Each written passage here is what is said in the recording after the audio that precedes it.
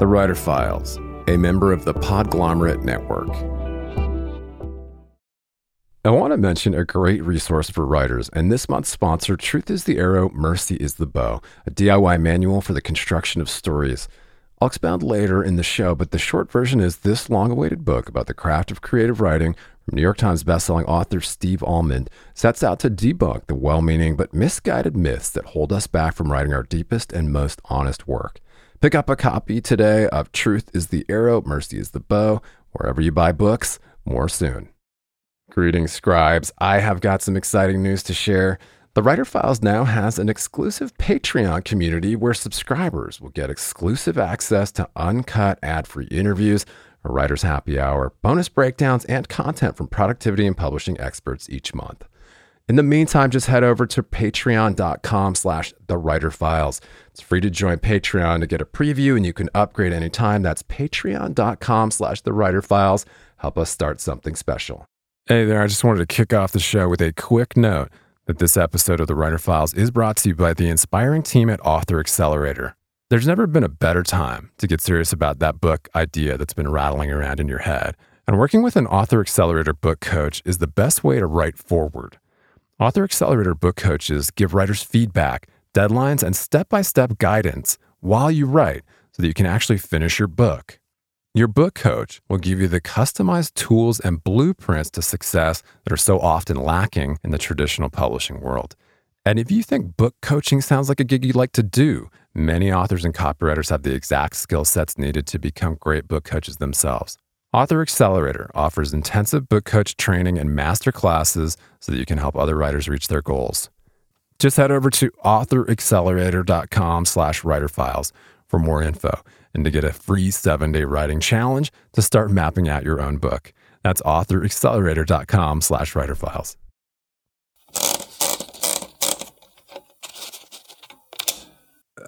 I will ask you about writer's block. How do you feel about it? Is it a thing? Have you ever experienced it? Is it a myth?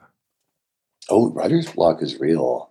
And I don't know of any other profession that has an analogous syndrome. But the thing about writer's block is that, well, obviously you can't write, but you perpetualize it, and you catastrophize it, and like, oh my God, I can't write, my life is over. And of course, it always comes back in the end. I'm curious to hear what other writers have to say on this subject. I think in the end, it's probably something really banal, but beneath the surface, like maybe you changed your brand of B vitamins or something, and they forgot to put B6 in the new batch or something. Yeah. I think that, is it Occam's razor? Is the easiest answer is probably the right answer. Yeah. And I think something very of the world, which causes writer's block, unless it's cosmic. So you're always bargaining in your head, like, oh, maybe do something. Curse those muses. The Writer Files is brought to you by my friends at copyblogger.com. Words that work. Build your online authority with powerfully effective content marketing. Get superior content marketing education so you can build a remarkable online presence. Authors, bloggers, journalists, online publishers, and entrepreneurs, head over to copyblogger.com to learn more. That's copyblogger.com. And if you're a fan of the Writer Files, please click subscribe to automatically see new interviews as soon as they're published, and leave us a rating or a review over on Apple Podcasts to help other writers find us.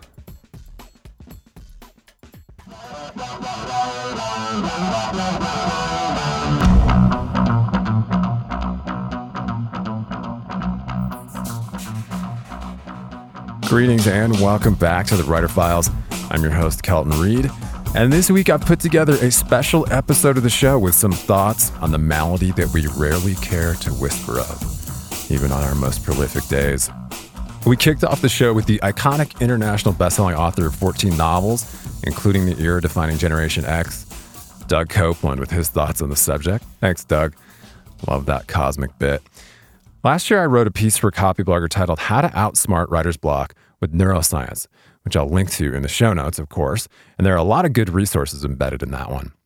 And that piece explored a handful of solutions to the accursed ailment. and I wanted to revisit it here with some past guests thrown in for humor and context.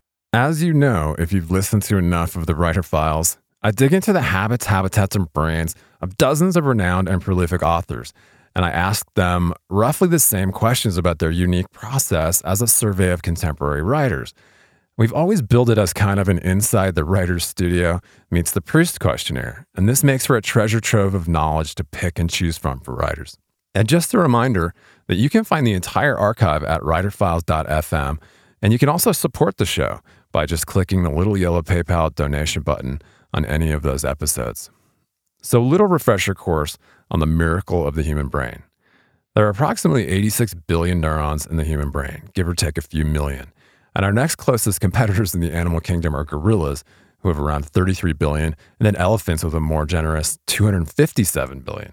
To put those numbers into perspective, the Milky Way galaxy has somewhere between 200 to 400 billion stars.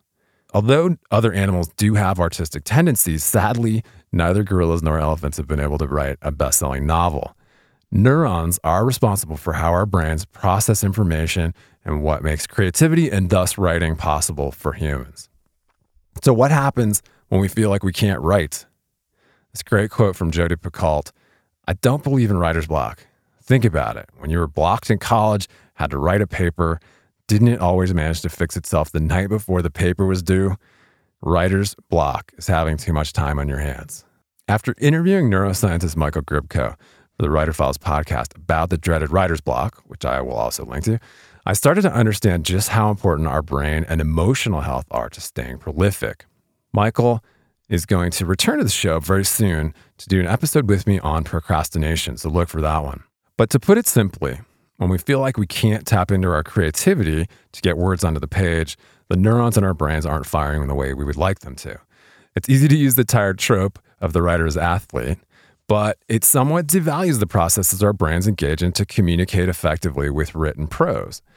There are like 650 to 800 muscles in the human body, and it takes only about 20 to pick up a pen and scribble a note on a piece of paper. But in order to fire millions of complex patterns of neuronal activity in tandem, the brain has to be trained for years and years before becoming proficient enough to turn that stimuli and information into something useful. My friend Stephanie Flaxman over at Copyblogger says, quote, "Only amateurs have time to obsess to the point of frustration. Professionals have continual deadlines, and they learn to put out their best work and move on," unquote. Writing is admittedly far more complex than simply lifting weights or learning to dribble and get a ball into a net, although fiction writers and pro athletes have been shown to engage similar brain activity. It's also easy to understand the superstitions and misconceptions that surround writer's block, and until recently, we really didn't know that much about how the human brain works. Writer's block, my real story is this. When I was in college, I studied with Willie Morris, and that was a great thing. A lot of writers were in that program right around that period. Donna Tartt, John Grisham, just several people who went on to be writers. And he brought William Steyer and James Dickey, a lot of these writers down. But one of the writers he brought was John Knowles, who wrote a separate piece. And Willie had talked a lot, with all respect to Willie, and he's passed away now. He talked a lot about writer's block in that class to the point where it got kind of scary. So I remember a student asked John Knowles during the Q&A about writer's block, and he just got this bewildered look and said, "What is that? That's just a fictional thing. That doesn't exist." He said, I'll never live long enough to get down everything I want to get down on the page." And that's exactly how I feel. I mean, if I open my Dropbox thing of book ideas on my cell phone, there's already more stuff there than I'll ever live to do. So, Wow. Writer's block in the sense of, I'm paralyzed and I can't go on. I guess you could get yourself into that state, but mostly it's going to be a self-manufactured syndrome where you've set in mind your goal is to, okay, I'm going to be the next Jonathan Franzen or the next whatever. And so you're judging every single word you put down on paper, and there's just no point in doing that. That was hyper-prolific #1 New York Times bestselling author Greg Iles, adding some fuel to the writer's block debate. Earlier in the show, I mentioned an invaluable resource for writers. Truth is the Arrow, Mercy is the Bow, a DIY manual for the construction of stories based on 3 decades of writing, failing, and trying again, Author Steve Almond is a beloved professor at Harvard and Wesleyan and the acclaimed New York Times bestseller of 12 books of fiction and nonfiction. And in Truth is the Arrow, Mercy is the Bow, Steve employs the radical empathy he displayed as a co-host of the Dear Sugars podcast with Cheryl Strayed, where they explored the joys and trials of storytelling to explode myths that hold us back from writing our deepest and truest work. The book includes chapters on plot, character, and chronology, but travels far beyond the earnest intentions of most craft books. It also includes writing prompts to generate new work. Pulitzer Prize-winning author Richard Russo called it one of the best books on writing he's ever read, and also the funniest. Pick up a copy of Truth is the Arrow, Mercy is the Bow, a DIY manual for the construction of stories, wherever you buy books, and add it to your TBR today. And just a quick aside to revisit the exclusive Writer Files Patreon community where subscribers get access to uncut ad-free interviews, a writer's happy hour, bonus breakdowns, and a lot more. I know that for serious writers, it can be more distracting than ever to cut through the noise, stay productive, and home in on what's happening in the publishing industry. Over 8 years, we've provided a looking glass into the habits of professional writers and publishing industry insiders. And as your humble host, I've decided to launch a membership-based Patreon for serious scribes to cut through the noise, swap tips and tricks, and hang out with like-minded peers. Just head over to patreon.com/thewriterfiles for bonus writing resources, monthly episode breakdowns, writer's happy hour, a community of your peers, ad-free episodes, and more. It's free to join, to get a preview, and you can upgrade anytime. That's patreon.com/thewriterfiles. Help us start something cool and special. Keep calm and write on. On the same podcast I referenced earlier, I spoke with neuroscientist Michael Gripko about the many other famous writers who have discussed writer's block, from Toni Morrison to Joyce Carol Oates. Toni Morrison would tell her students that writer's block should be respected and not to try to write through it, whereas Ms. Oates doesn't believe it exists, but admits that, quote, when you're trying to do something prematurely, it just won't come. Certain subjects just need time before they can be written about.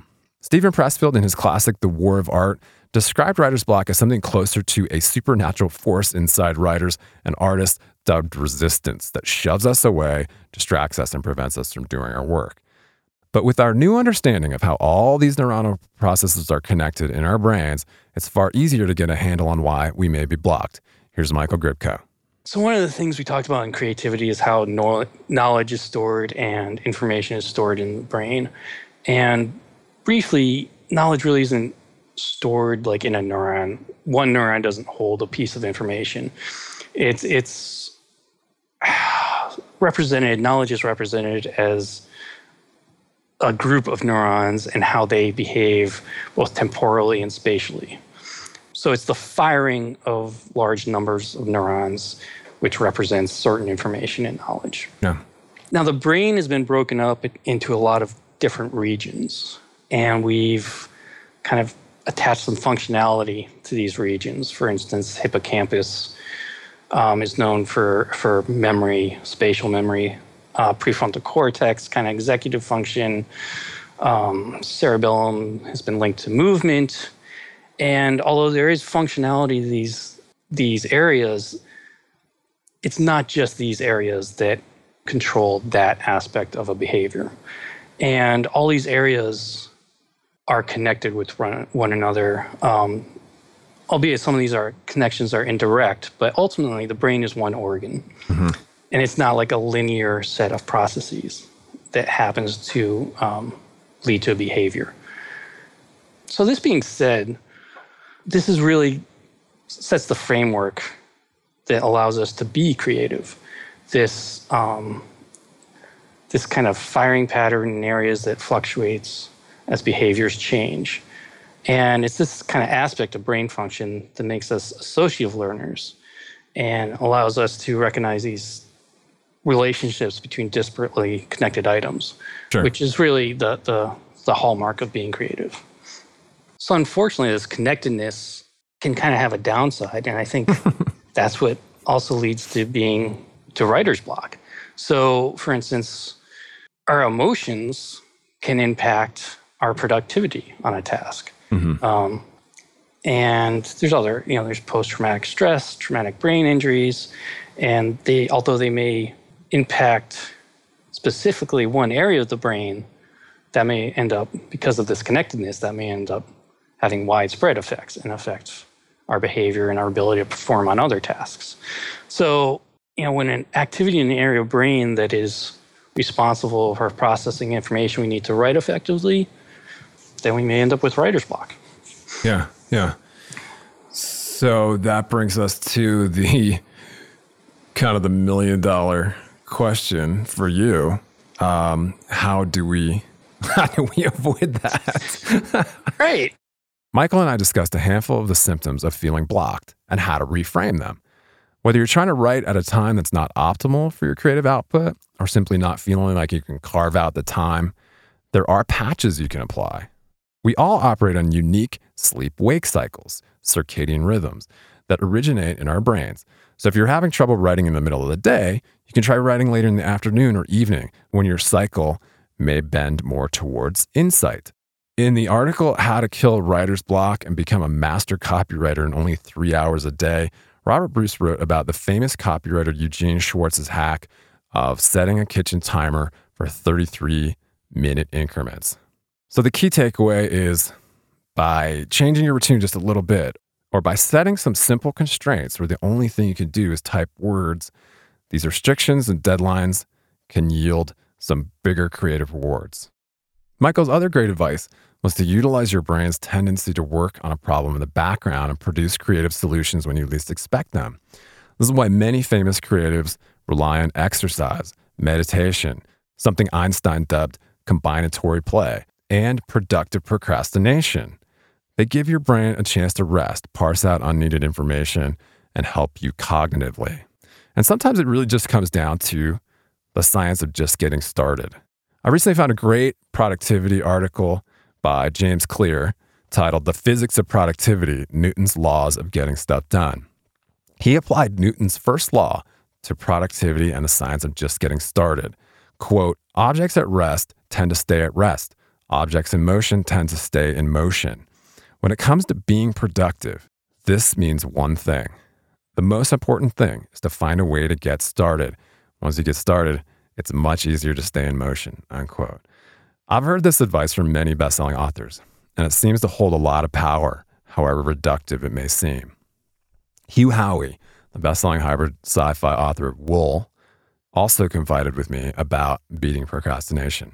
Open up the document, turn off the internet, and start writing. And if you're not sure what happens next in the story, skip to the part of the story that you know is going to happen and start writing there.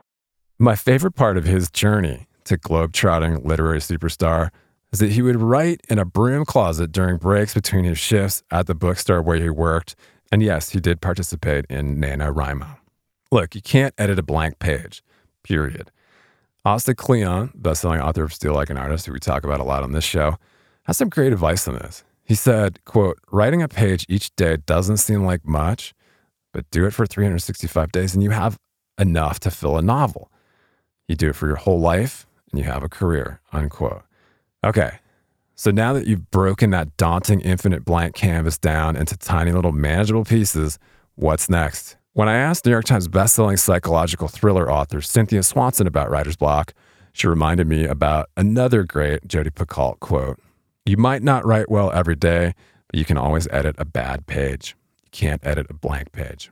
Sometimes all you need is to change your mind. And Michael Gribko reminded me that very often our emotional states have an impact on how motivated we feel to write. We discussed an article by Maria Konnikova for The New Yorker titled How to Beat Writer's Block that examines research by psychologists at Yale who noted the emotional states of writers experiencing block. And by getting the writers to focus on a creative project completely unrelated to their writing projects, they found success in changing their negative feelings about the writing. The author, podcaster, and executive director of the National Novel Writing Month, aka NaNoWriMo, Grant Faulkner, who was recently on the show, he had some thoughts on this. Well, let's talk a little bit about procrastination, because this is a subject that's pretty fascinating to me, especially around writing and writers. You know, I think it's been written about more recently and studied by neuroscientists a little bit more at length, but procrastination seems to be a thing that we can, get caught up in and then make ourselves feel bad because, ultimately I think what it comes down to is, you start to think that, or you start to tell yourself stories about like, why you're lazy or why you're, not a creative or productive person. When in truth, it can be more of an emotional state of mind, right? Yeah, I think it's more emotional in the end. I think from what I've read, it's about fear, or it's about something that's going to make us uncomfortable, which are both emotions, and especially fear. And so that's why a lot of people don't. They say they want to write a novel. They say they want to write a novel someday. Someday rarely happens. And it's oftentimes because of the fear or the different types of emotional blocks we put between ourselves and what we want. And so, I think it is emotional. I think I've heard interesting interpretations of procrastination. I know some writers think it's a good thing that even though they're avoiding what they're supposed to be doing, their brain is working on the problems kind of in the back of their almost unconsciously. Yeah. And so that when they finally arrive at the page, they'll be all the better for it. That said, it's a dangerous tool because there are other people who have avoided doing what they want to do for a whole lifetime. And so I think you have to reckon with your own procrastination and really look inward to think what is causing this. It's usually not a matter of effort. It's not because you don't have the inner resources to put in the effort or the hard work. It's more about that emotional motivation that you're talking about. This episode is brought to you by Visit Williamsburg. In Williamsburg, Virginia, there's never too much of a good thing. Whether you're a foodie, a golfer, a history buff, a shopaholic, an outdoor enthusiast, or a thrill seeker, you'll find what you came for here and more. So ask yourself, what is it you want? Discover Williamsburg and plan your trip at visitwilliamsburg.com. When you need mealtime inspiration, it's worth shopping Kroger, where you'll find over 30,000 mouth-watering choices that excite your inner foodie. And no matter what tasty choice you make, you'll enjoy our everyday low prices, plus extra ways to save, like digital coupons worth over $600 each week. You can also save up to $1 off per gallon at the pump with fuel points. More savings and more inspiring flavors make shopping Kroger worth it every time. Kroger, fresh for everyone. Fuel restrictions apply. Another great hack for beating block, go to a coffee shop. Your brain will thank you. Michael Gribko also recommended working in a completely different environment than the one you're used to writing in. And science backs this up. Being around others who are hard at work on their own projects has been proven to influence our productivity and help us concentrate. It's literally contagious. From research examined in SciBlog's article, How to Concentrate Automatically Without Even Trying, quote, in the current study, we showed for the first time that the exertion of mental effort is contagious. Simply performing a task next to a person who exerts a lot of effort in a task will make you do the same. The ambient sounds of a coffee shop are enough to do the trick. But there's something also magical about the watchful eyes and attentive posture of all those other writers. Let's see also the smell of coffee. If all else fails, turn on your digital personal AI assistant and start talking. If you can talk, then you can turn on that little voice-to-text widget in your word processing app, ask Siri to take a note for you, or hop over to otter.ai. And unsurprisingly, these apps yield words on a page that can be edited and massaged into far pithier sentences in the future. Here's prolific pro-comedy writer, author, and amateur parenting expert James Breakwell on writing 10,000 words in one day. It's come together really quick, and it's actually, I've tried writing this one in a new way. I know you always ask people how they write, and usually so my first book I wrote on a computer. My second book I wrote mostly on my phone because I realized I was doing all my tweets and all of my online stuff on there anyway, and it just worked really well. You don't hit the giant blank screen. It's a smaller blank screen, so it's less intimidating, and I found that I could swipe words on there just slow enough that I wouldn't get distracted. By the time I got to the end of one sentence, I would know what to write for the next one rather than wandering off and browsing the internet. So I thought that was, the most efficient way. But then with this third one, I started using voice to text, and it changed everything. I wrote the first day I tried using voice to text, I wrote 10,000 words in a day. It blew me away. Wow.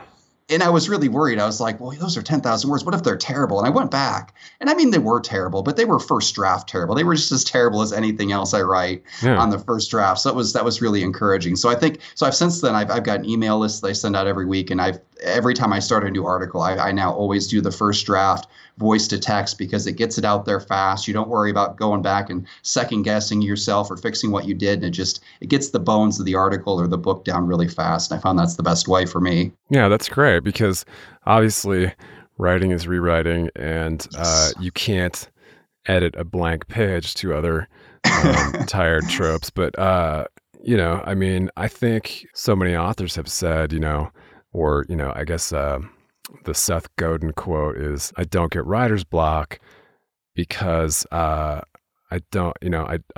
write like I talk, and I don't get talker's block. So you just kind of put it to the ultimate test there, and it seems to be working for you.